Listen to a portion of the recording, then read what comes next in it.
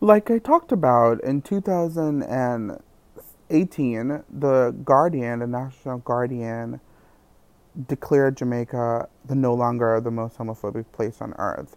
As a matter of fact, one of the things that they highlight was the fact that Jamaica in 2016 had its first gay pride. Um, and what that looks like was that there were about 15 people to celebrate, gathered in Emancipation Park, which is a national monumental area in Jamaica, in the New Kingston area of Jamaica, that saw people dressed in the rainbow colors and stood up to the resistance. And that single handedly changed the conversation for what queer visibility and being Jamaican meant. J-Flag, for those of you who don't know, Jamaica Forum for Lesbian, All Sexuals, and Gay, J-Flag, the country's largest LGBT rights organization, was founded in December of 1998. So it's a decade and so long, and it has been making its progress behind the scenes. I knew of J-Flag when I went to the University of the West Indies, when, like I said, back in 2006 was when I felt my most threatened. When I felt like myself was threatened, and I felt the most tension as it relates to homosexuals, and I felt fearful. And that's when I met the then president, who was also studying at the time at the University of the West Indies, and we happened to have some they call it mandatory courses that we had to do together, and so we crossed paths. And being a feminine, so to speak, recognizable gay, one of the gays that can't be hidden. I can't present as normal. I am not masculine presenting. I'm feminine. My mannerism is feminine. I walk feminine. I was easily recognizable. And that's how we met and we spoke about, like, what this meant, how the tension on the campus was feeling, and what was my plan afterwards. And I didn't have much planned. I knew I wasn't gonna stay in Jamaica, believe it or not, because I knew there was no way I could be my full authentic self working and not being protected, because all my life I was protected by the armor of school and a school uniform, and out on the UWI campus it was a whole different world. So I was protected like that again. And so for a minute it seemed like it was a dim possibility that I possibly was going to be working in Jamaica, and there's no way that could be possible. But less than 2 decades later, the LGBT J-Flag organization held its first gay parade, and since then, the parade grew to attract like 1,200 people. Pride celebrations have brought unprecedented visibility to the community.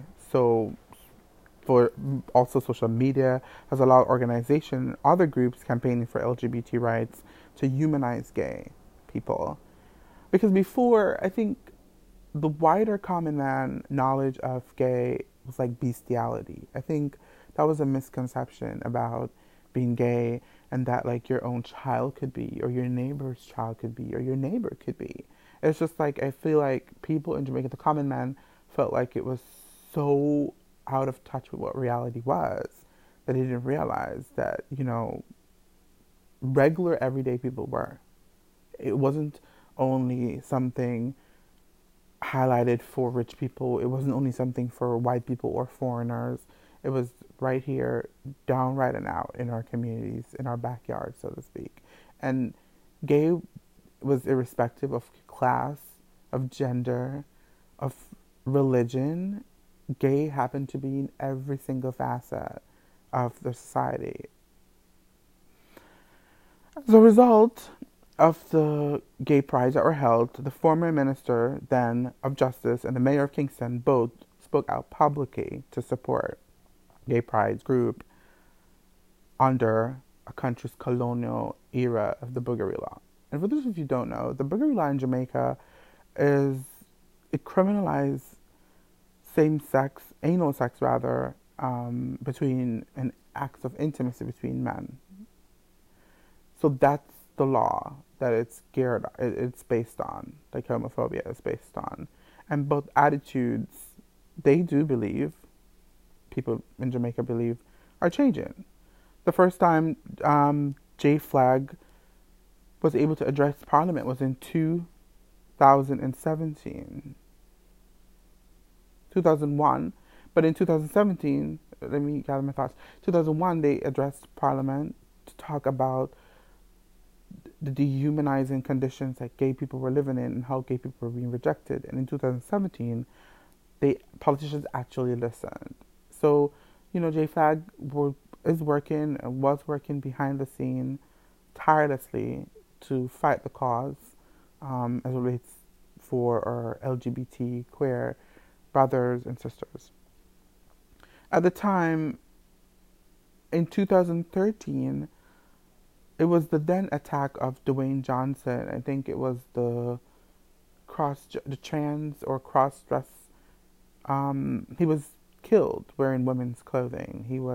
I feel he was transgender, and he wanted to go to a Jamaican party, a dance party, dressed as a woman, because that's what he felt like. Allegedly, I don't know how true it was, but at the time, he wanted to go, and he allegedly was dancing with a guy, and they found out, and the rest is history. He was killed. But what plagued that story was the violent and almost detachment. Jamaicans, the people who mobbed and killed this child, 16-year-old child, they were very detached. And the same Jamaicans that are warm and friendly and loving turned against this person because they were clouded with the fact that this person was gay and was for some reason an abomination that needed to be trampled out. And we saw this often.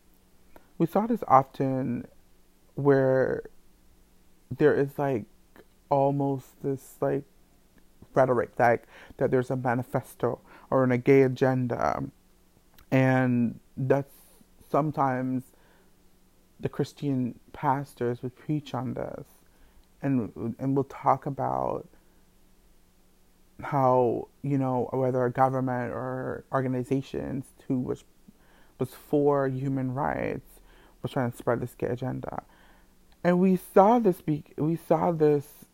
influence in the spread of HIV. We saw this influence in campaign and health. And we also saw this showing up in education reform and structural reform and even sustainable development. And so as a common person, trying to interpret how your voice is silenced in this country, you knew your place. You knew your place. You knew that even if you tried to stay in a country, and that's one of the reasons why I moved away, was I knew it was helpless. I felt helpless. I felt like even if I did, I knew my education would afford me the wealth and, the social climate because I did what I was supposed to do, growing up in Jamaica. I did it. I had the degree. I graduated from the prominent university. I rubbed shoulders with the hoo-hoos and the futures of Jamaica. So I knew my place would have been solid if I had stayed. But it never could guarantee safety for me. And I think that paramount was one of the reasons why I moved away. And so I was almost overcome with happiness when I went back and saw that, things were different, or at least things were moving in a different direction. And I was glad to see that. This means that prioritizing changes to anti-discrimination laws which don't protect Jamaicans on the basis of sexual or gender identity over the large symbolic repeal of the Borough Law, it means promoting LGBT messages while presenting the community as part of a wider Jamaican society is also a reality. And I think that's one of the major reasons why J Flag and Jamaica Jamaica Jamaica Aid Society is very important, because they do shed light on some of the invisibility that oftentimes plague like subsection of society, and especially people who belong to a different disenfranchised group like gay people. And I think it is about placing queerness in Jamaicanness. And that, for me, that was like very important. Like, I'm Jamaican too. I was born here, I was raised here, but I'm queer. And queer visibility has always been in our society. It's just that if somebody identified as more feminine and was seen not to be in a position of privilege, it was easy to access that person. And so therefore that person was an easy target. And I found that to be where some of the misconception would lie. Like especially in the lower socioeconomic class society, it was almost like, oh, it's not supposed to be in this society. Like, it's not supposed to be in this area. Like, we're gonna weed out the batiman, we're gonna fish, whatever. And I saw that. But this is no small favor to ask. With even Jamaican change in a different direction, it's no small favor to ask that the mindset of our people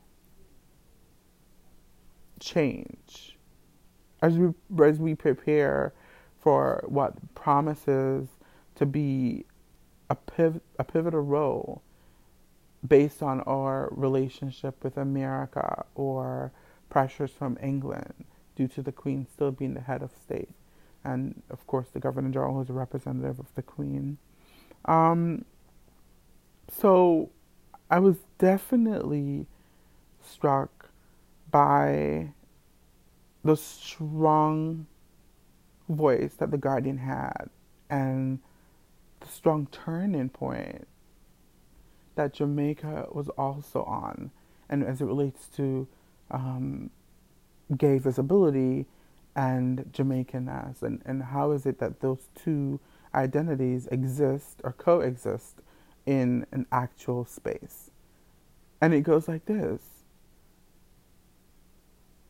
being gay and being Jamaican is normal.